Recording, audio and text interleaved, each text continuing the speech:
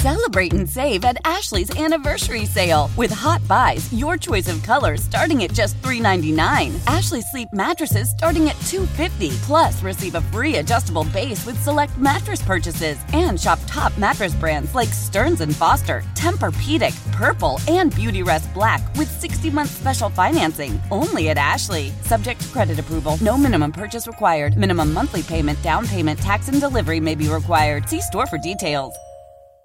Let Tend Dental make your dream smile a reality. We offer a variety of top-rated treatments, including Invisalign aligners. And for a limited time, Tend is offering $750 off orthodontic treatments. Offer valid through January 31st, so don't wait. Visit hellotend.com/sale. That's hellotend.com/sale. And book your free consult today. One of the people in my inbox was a law professor and writer named Lara Bazelon. She runs the Racial Justice Clinic at the University of San Francisco School of Law. Hold on. Okay, this is what I said to you. Dear Sarah, I read your New York Times piece when it came out.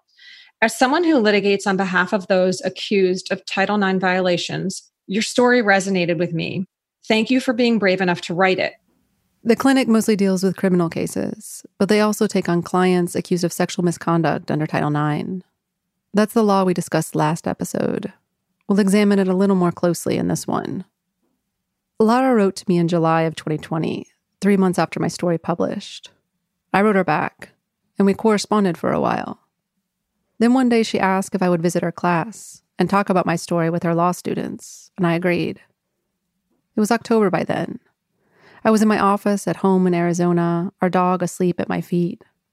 Lara was on fall break somewhere, zooming in from a small space that her kids occasionally invaded, eating snacks or asking questions, while she talked on, brilliant and slightly chaotic in a way that put me at ease. The class was small, and the students asked smart questions about what had happened to Marta and me, and how and why I wrote about that experience. But then near the end, Lara asked a question I've been trying to avoid for months. After what happened to you and Marta, she asked, do you think differently about Title IX? Sarah? Dear Sarah. The pendulum has swung so far that innocent people are being devastated. I had a very similar experience that sadly terminated my academic career. Now you see how unfair Title IX can be to those accused. It is being weaponized by Every a few. charge against me, no matter how ridiculous, minor, It should be changed or limited substantially. And relentlessly investigated with no due It has to process. abandon due process. And those leading the Title IX charge are sometimes not willing to understand or accept that reality. In the story I'd published, I stated clearly that I supported Title IX. The law passed in 1972 to prevent gender discrimination in schools and had been used more recently to address sexual assault on college campuses. Of course I supported it. But there were real problems in how Marta and I were investigated under Title IX. And in the weeks and months after I published my story, I thought a lot about my hesitancy to find fault with the law, or at least how it was being implemented. And I realized that that was partially based in fear. There is a deep, deep divide between those who support using Title IX to deal with sexual misconduct in schools and universities and those who don't.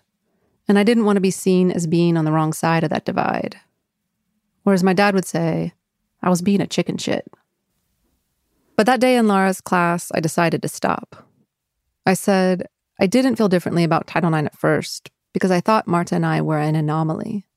It was only after reading the stories in my inbox of so many others in similar situations that something in me shifted.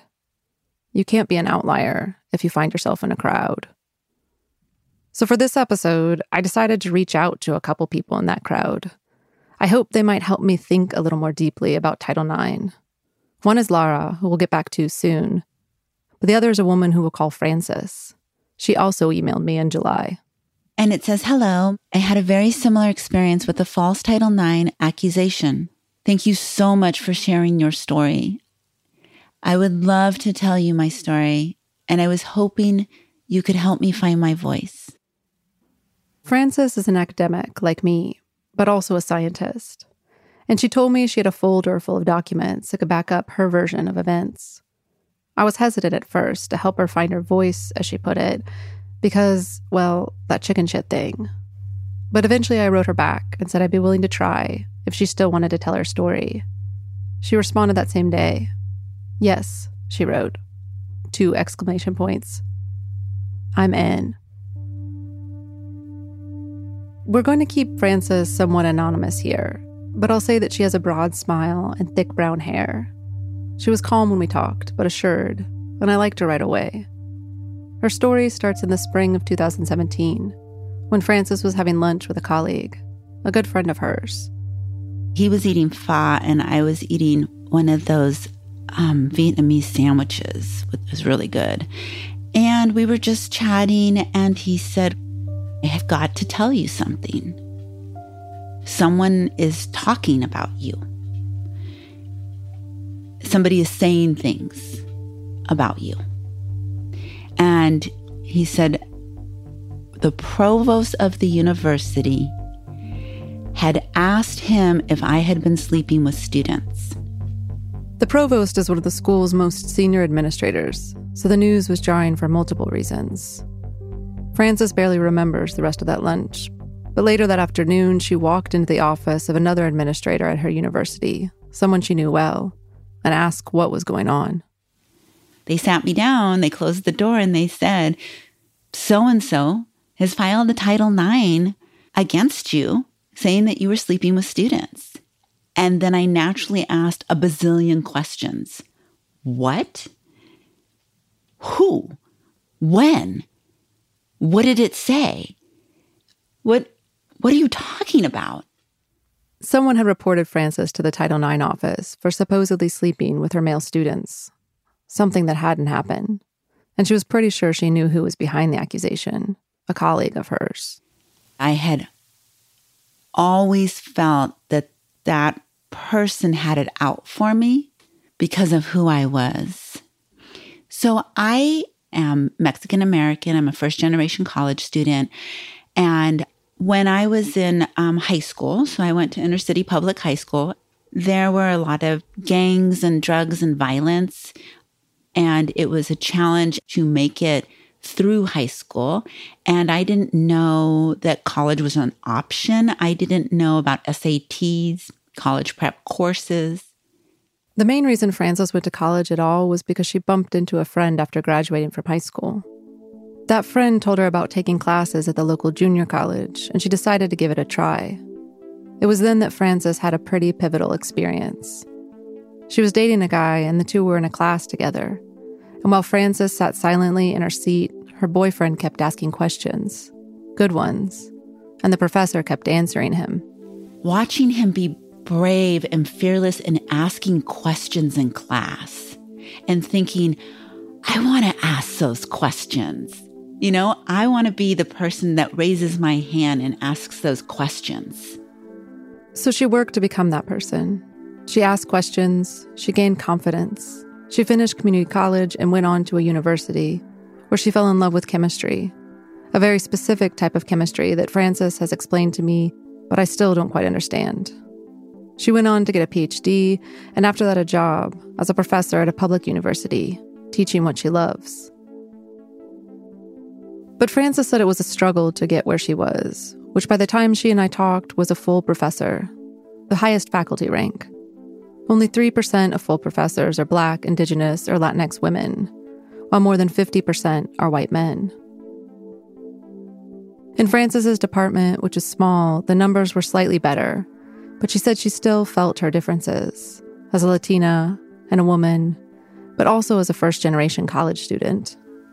And she felt those differences even more when she was named chair of her department. One of her colleagues, someone we're going to call Jim, seemed particularly resentful of Frances's new leadership position, at least from her perspective. He was a white male professor, and as it turned out, Frances was right. Jim had reported her to the Title IX office. I felt like that person had put me in the garbage person category, and how dare you, who wasn't valedictorian, who didn't go straight to a private, highly regarded college and then a high-rated PhD and do 2 postdocs, how dare you have that job? After Frances learned who was behind the accusation against her, she decided she'd had enough. She started documenting the ways she felt like Jim discriminated not only against her, but also other female faculty in the department and some students. Then Frances filed her own complaint, not under Title IX, but under her university's anti-discrimination policy, which covers bias against faculty and staff. Soon after that, she learned that the Title IX inquiry into Jim's accusation against her had been dropped. There was no evidence that Frances was sleeping with her students. She was relieved. But then, Frances received a new email. Another Title IX accusation had been filed against her, anonymously. The allegation now was that Frances flirted with her male students and engaged in a, quote, pervasive pattern of cruelty, humiliation, and bias toward the women she taught. Which I've spent my whole career fighting to promote people who aren't represented in science, which includes women. So that was painful. That hurt. And this time, her university planned to investigate. Fully. What that entailed after a break.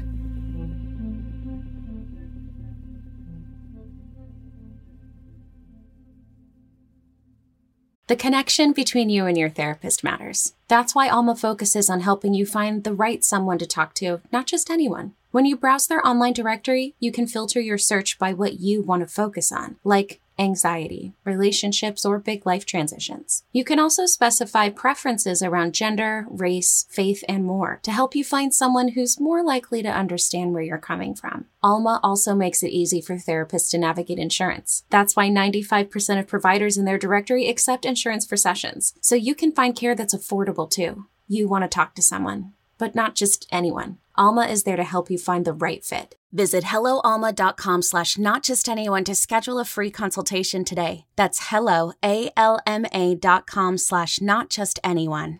The national sales event is on at your Toyota dealer, making now the perfect time to get a great deal on a dependable new car. Like a legendary Camry, built for performance and available with all-wheel drive, you can count on your new Camry to get anywhere you need to go. And with available features like heated seats and a multimedia touchscreen, you can stay connected in comfort and style. Or check out an affordable and reliable Corolla with a trim for every lifestyle, from the hip and agile sedan to the sporty hatchback. There's a dependable Corolla built just for you. Plus, both Camrys and Corollas are available in hybrid models, so no matter your style, you can drive efficiently and affordably. And right now, your local Toyota dealer has more vehicles in stock and is making delivery on new vehicles almost every day. So visit your local Toyota dealer. And check out amazing national sales event deals on Camrys, Corollas, and more when you visit buyatoyota.com. Offers end April 1st. Toyota, let's go places.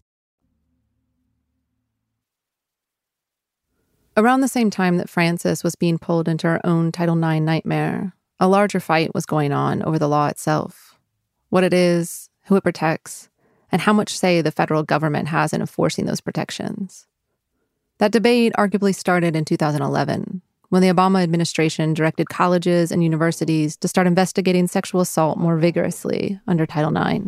Campus sexual assault is no longer something we as a nation can turn away from and say, that's not our problem.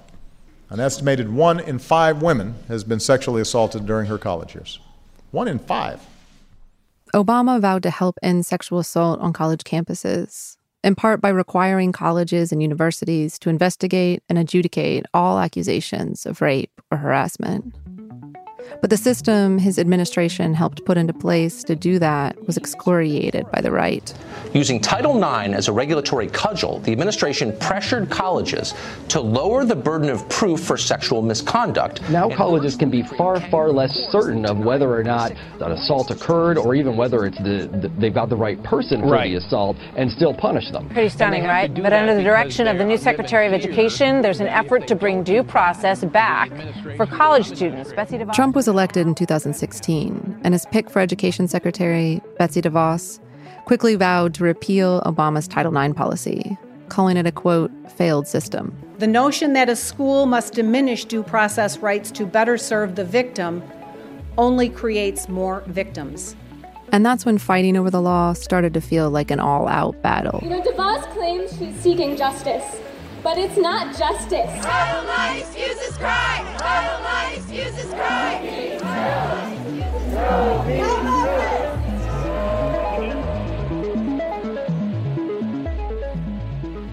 Around this time, Lara Bazelon, that law professor who asked me to visit her class, also got pulled into that fight, a little against her will. Lara had been a public defender for 7 years. Her focus was on criminal justice, not education law. But then one day in early 2008, she got a call from a friend asking for help on a case. There was this crazy case at a California State University, way in the northern part of the state. And it involved a Black student who had been accused of rape by a white student. And his life had essentially been endangered by the reaction in their broader community, which was overwhelmingly white, not just the campus, but the town. And this person didn't have any money. Could my clinic help? And my initial response was, no, we can't. Lara knew next to nothing about Title IX, and her clinic had never dealt with the law before. And then I went to my students in the racial justice clinic and I sort of described my decision-making, and they said, we absolutely have to take this case. This is kind of the core of what racial justice work is about, and we'll just have to figure out how to do it. And I reluctantly said yes, and it just led to a 2-year-long legal battle that really opened my eyes to what Title IX actually was at its worst. What Title IX actually was at the time, before Trump's new rules went into place, varied from campus to campus, but investigations tended to look something like this. First, there was an accusation. Accusations could range from something non-criminal, like a sexist joke by a teacher, to an act that might involve the police, like rape. Whatever the accusation, once it came in, it was sent to an investigator who evaluated if it fell under the purview of Title IX. If it did, that investigator opened a case. They interviewed the accuser and the accused, but also people around them, friends, colleagues, witnesses. They gathered evidence, texts, emails, social media posts, and sometimes the evidence was shared with the accused. Sometimes it wasn't.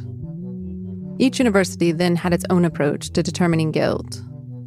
Sometimes there was a hearing or a review by a panel, but other times that same investigator made the determination completely on his or her own. That person would be the detective, the prosecutor, the judge, the jury, and in some cases, the executioner. They would be the sole determinant, not just of the facts. Sometimes they would even be in a position to impose punishment. Once it came time to make a decision in a case, schools were also required, by the Obama-era rules, to use what's called a preponderance of evidence standard of proof. And that's the lowest possible standard in the law. And what it means is if you have doubt in your mind that accumulates to 49.99%, you must find the person responsible. So to find someone responsible, all you need is 50% plus a feather. One reason schools use that standard of proof is because they argue that the eventual punishments, if they come, aren't criminal in nature. And it's true that depending on the severity of the act, students have sometimes been asked to do something as simple as write a paper on the importance of consent. But other times, they've been expelled. Some professors are only required to go to a training, but others have been put on leave or fired. In the case of Lara's client, he had already been found responsible under that single investigator system when she took his case. He was a Black man accused of rape by a white woman he'd met on Tinder. And when word of the accusation got out on campus, students there hung posters up with his name, photo, and the word rapist. He didn't leave his apartment for almost 3 weeks. Then a second accuser came forward. And though Lara's client was eventually cleared of sexual misconduct in that case, the school suspended him while it investigated. Lara fought that suspension and lost. She was deep into the case by then. Almost a year had passed, and her client was going to be expelled. So she asked for his permission to write about what was happening. This was December of 2018. The Trump administration had just confirmed and published its proposed changes to Title IX. Those changes ensured due process protections for the accused, such as the right to a live hearing, which would effectively abolish that single investigator practice Lara abhorred. The Trump administration began taking public comments on the proposed changes that month, and the majority that came in opposed them. But Lara felt differently. I thought a lot about the racial implications of the case, and I started doing some research into the racial implications of Title IX. There wasn't much out there because, and I think this is shameful, the Department of Education doesn't collect those statistics, but some colleges did. And so there was some evidence.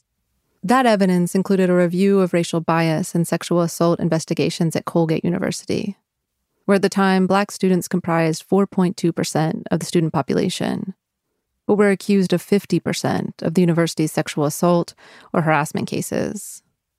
The journalist Emily Yaffe, who looked at public reporting on college sexual misconduct cases for an article in The Atlantic, also wrote that while, quote, Black men make up only 6% of college undergraduates, they are vastly overrepresented in the cases I've tracked.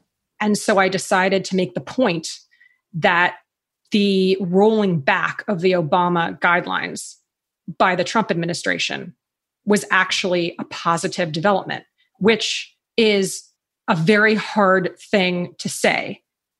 I'm an avowed feminist. I am a liberal Democrat. I am a Donald Trump. I don't even know what the word is for the level of revulsion that I've always felt.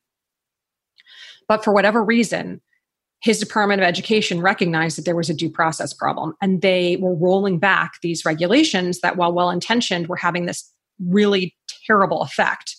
And they were demanding that schools do things differently.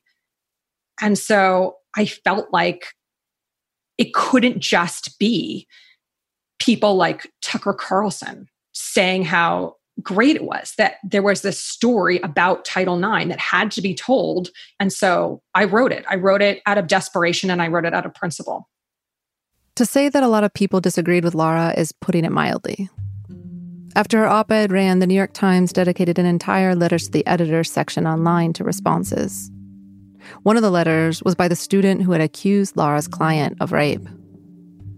The story Ms. Bazelon relates about a rape accusation was never hers to tell, that student wrote. It's mine. I am the sexual assault survivor she refers to. She omitted key facts and weaponized my story such that it could be used against my fellow survivors, especially survivors of color. Lara told me it was the most fraught piece of writing she's ever done. But when I asked if she regretted publishing it, she said not for a second. I believe in my heart that Title IX is, at least as it was in my client's case and at that time, in gross violation of basic due process and racist. And I think it's, if you believe that in your bones and you have a platform to say it, you're a coward if you don't. The op-ed didn't change Lara's client's fate. The findings against him were eventually cleared, but for other reasons, including a new California law banning the single investigator system we talked about. He's no longer at that same college. Lara didn't have permission to say more, but she did say that if he goes to college somewhere else in the future, none of what he was accused of will be on his record. But that op-ed did change Lara's life. She lost friends over the publication. They told her that by speaking out, she was working against the advances of Me Too. And to be honest, that was my fear in telling my own story, and now in telling those from my inbox. I think a lot about a college student who wrote to me not long after my story published. She told me that she was a rape survivor and that she'd wanted to cry when she read my story because she felt for both Marta and me. But that selfishly, she also felt like stories like ours might inadvertently harm people like her. The Me Too movement, she wrote, can be derailed simply by the mere thought of a false accusation. That's the divide I was talking about earlier. It's over Title IX, but more broadly, it's about how we talk about and litigate allegations of sexual misconduct. There's a feeling that if you say something that gives ammunition to the other side, you're betraying the cause. Those criticisms sting. They're not meritless critiques. They come from this place of wanting gender justice and feeling like maybe sometimes I'm on the wrong side of that. And I do think about that.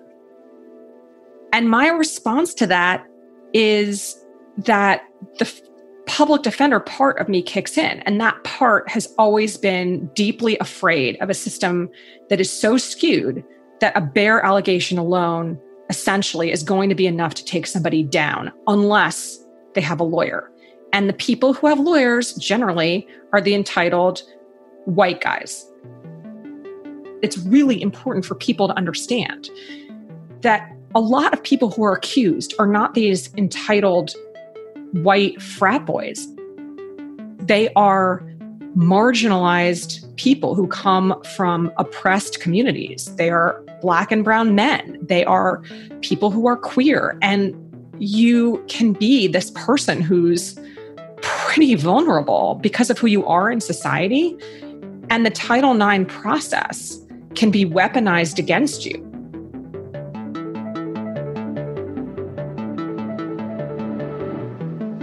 Most of Lara's clients had comparably less power than Frances, but Frances still felt vulnerable. When we left off, she was facing an investigation under Title IX, a law she felt had been weaponized against her by one of her male colleagues. And in the weeks that followed, that accusation that she was flirty with male students and discriminatory against women slowly worked its way through her department. A big reason for that was that Title IX investigators were meeting with most of her colleagues and also some students, asking about Frances's behavior both in and out of the classroom. When I asked Frances if the scrutiny and exposure changed her, she didn't hesitate. I watched every single thing I did, including what dress I might pick out that day. Everything. I remember walking down the hallway thinking, am I shifting my walk too much? Am I walking too boldly? The confidence had been punched out of me. All those years I had built up to ask the fearless questions, years had been taken out of me. Years. Because I knew I was being watched. And notes were being taken. One investigator told Frances that in order to defend herself, she should reach out to students who could vouch for her, who would say that she wasn't sexist or flirty.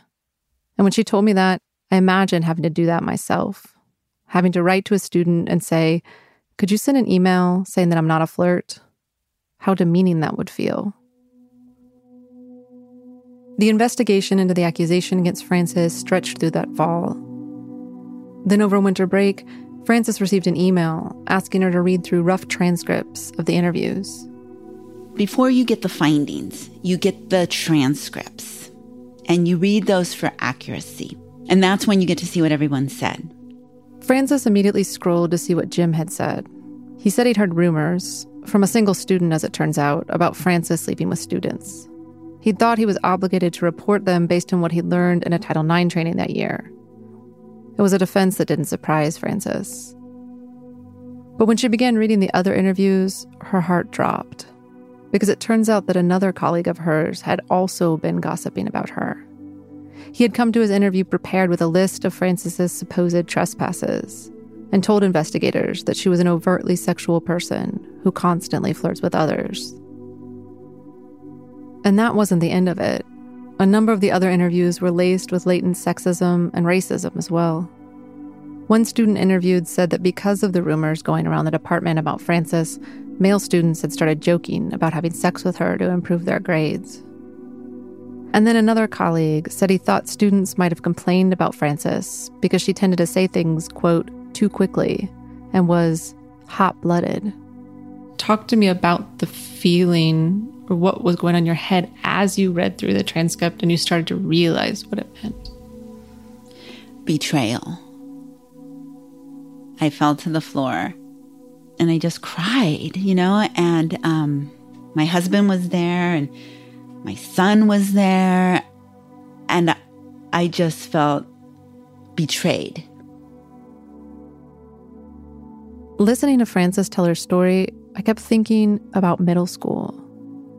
I don't know if any of you were a girl between the ages of 11 and 14 at one point, but I was. I remember in 6th grade, the boys started calling me Melons every morning when I stepped on the bus. In 7th grade, the rumors started, and they were always about this girl or that one and how many fingers she'd let some guy use. There was one girl who people said had done things with one of our teachers, and we still blamed her for it. It was cruel. I'm sure middle school still is. But then imagine that kind of gossip being put to paper and codified by an administrative process. Imagine it being spread by men with PhDs. Title IX did that to Frances. And I know the argument is that if she had discriminated against her students, or much worse, if she had slept with them, we would want someone to look into that. After Title IX first passed, that was an issue women brought to the fore. They wanted protection from professors who were openly known for requesting sexual favors in exchange for grades. It was a real problem. But the counterargument is that, for Frances and others, the investigation itself begins to feel like a form of harassment. Frances started to feel like she'd somehow done something wrong. And yet, as the eventual findings would show, she never had. In their final report, issued the following year, investigators determined that there was no evidence Frances had flirted with male students or been discriminatory against female ones. They also looked into whether Frances had slept with her students, a question that had supposedly already been put to rest, and found that wasn't supported by facts either. That rumor appeared to have originated with one former student who, when interviewed, offered no proof Frances had done anything wrong, only stating that it was, quote, obvious she slept with her students. But that moment of absolution for Frances was brief, because in that same email, she also received the decision regarding her own complaint, the one against Jim, alleging that he had discriminated against her.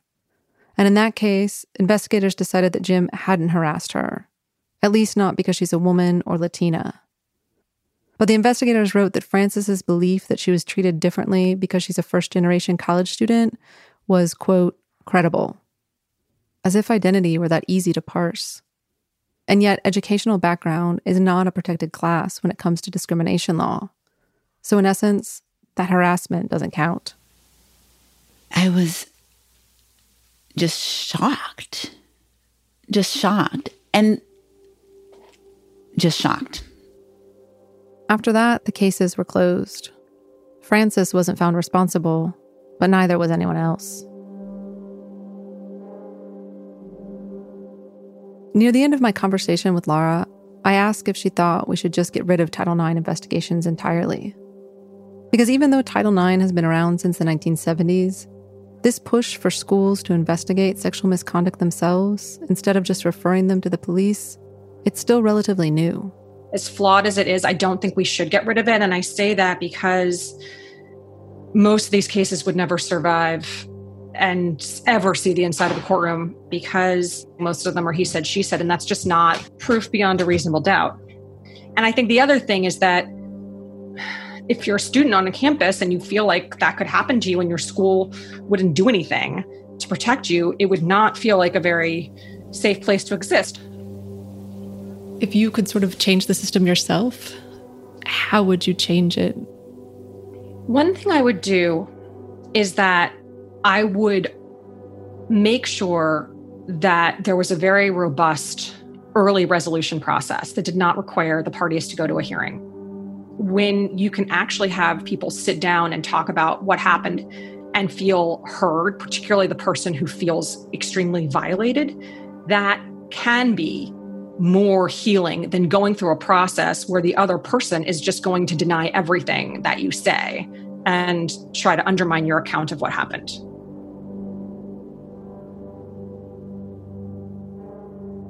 Soon after Biden was sworn into office, he announced that he planned to rewrite Title IX policy yet again. In response, Laura and several other lawyers sent a detailed letter to the Department of Education with their recommendations. They suggested doing away with certain Trump-era limits on what types of sexual misconduct schools were required to investigate. But they also said we should keep other Trump-era changes to protect due process rights, such as live hearings and the right to see all evidence against you. Reading their letter, I started thinking about what changes I'd recommend, based on my own experience, and the experience of reading so many stories about Title IX in my inbox. Making policy recommendations feels a little risky to me, but I'm also trying to be less chicken shit. So here's what I think. First, I think we need the option of restorative justice, not only during an investigation, but also when one ends, to give all parties a chance for repair. Second, The Department of Education should do more to make sure that Title IX isn't racist or homophobic in the way it metes out gender justice. Schools should collect detailed data on who is investigated under Title IX, and Title IX investigators should be trained in implicit bias so that they can identify it in complainants, but also in themselves. And last, for the rest of us, this is not a policy recommendation, it's more of a hope that we might all be better at acknowledging how complicated all of this is, so that people who share their stories don't fear that those stories will be simplified or weaponized by one side or the other. My inbox has helped me see something I should have already known. There are no neat divides. Stories, like lives, are complex. In one of our conversations, Lara Bazelon told me that being on the side of complexity can feel isolating, like you live on a small, lonely island. But it shouldn't be like that. My hope is that more of us find our way there.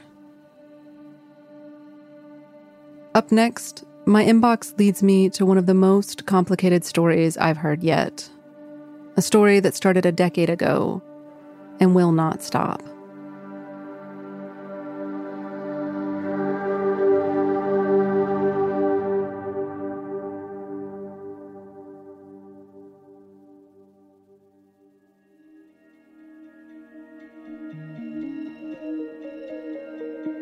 The Inbox is a project of the 11th from Pineapple Street Studios. It's written by Sarah Vereen and produced by Sarah Vereen, Janelle Pfeiffer, and Maria Robin Somerville, with editing by Joel Lovell. The 11th team is Leela Day, Joe Lovell, Eric Mennel, Janelle Pfeiffer, Chloe Prasinos, and me, Kristen Torres. Our executive producers are Max Linsky and Jenna Wise Berman. Our engineers are Raj Majika, Hannes Brown, and Devi Sumner. Fact-checking by Sarah Ivry, music by Raj Majika, Blank Forms, and Blue Dot Sessions. Sales and marketing by Cadence 13. Artwork by Jonathan Konda. Thanks for listening.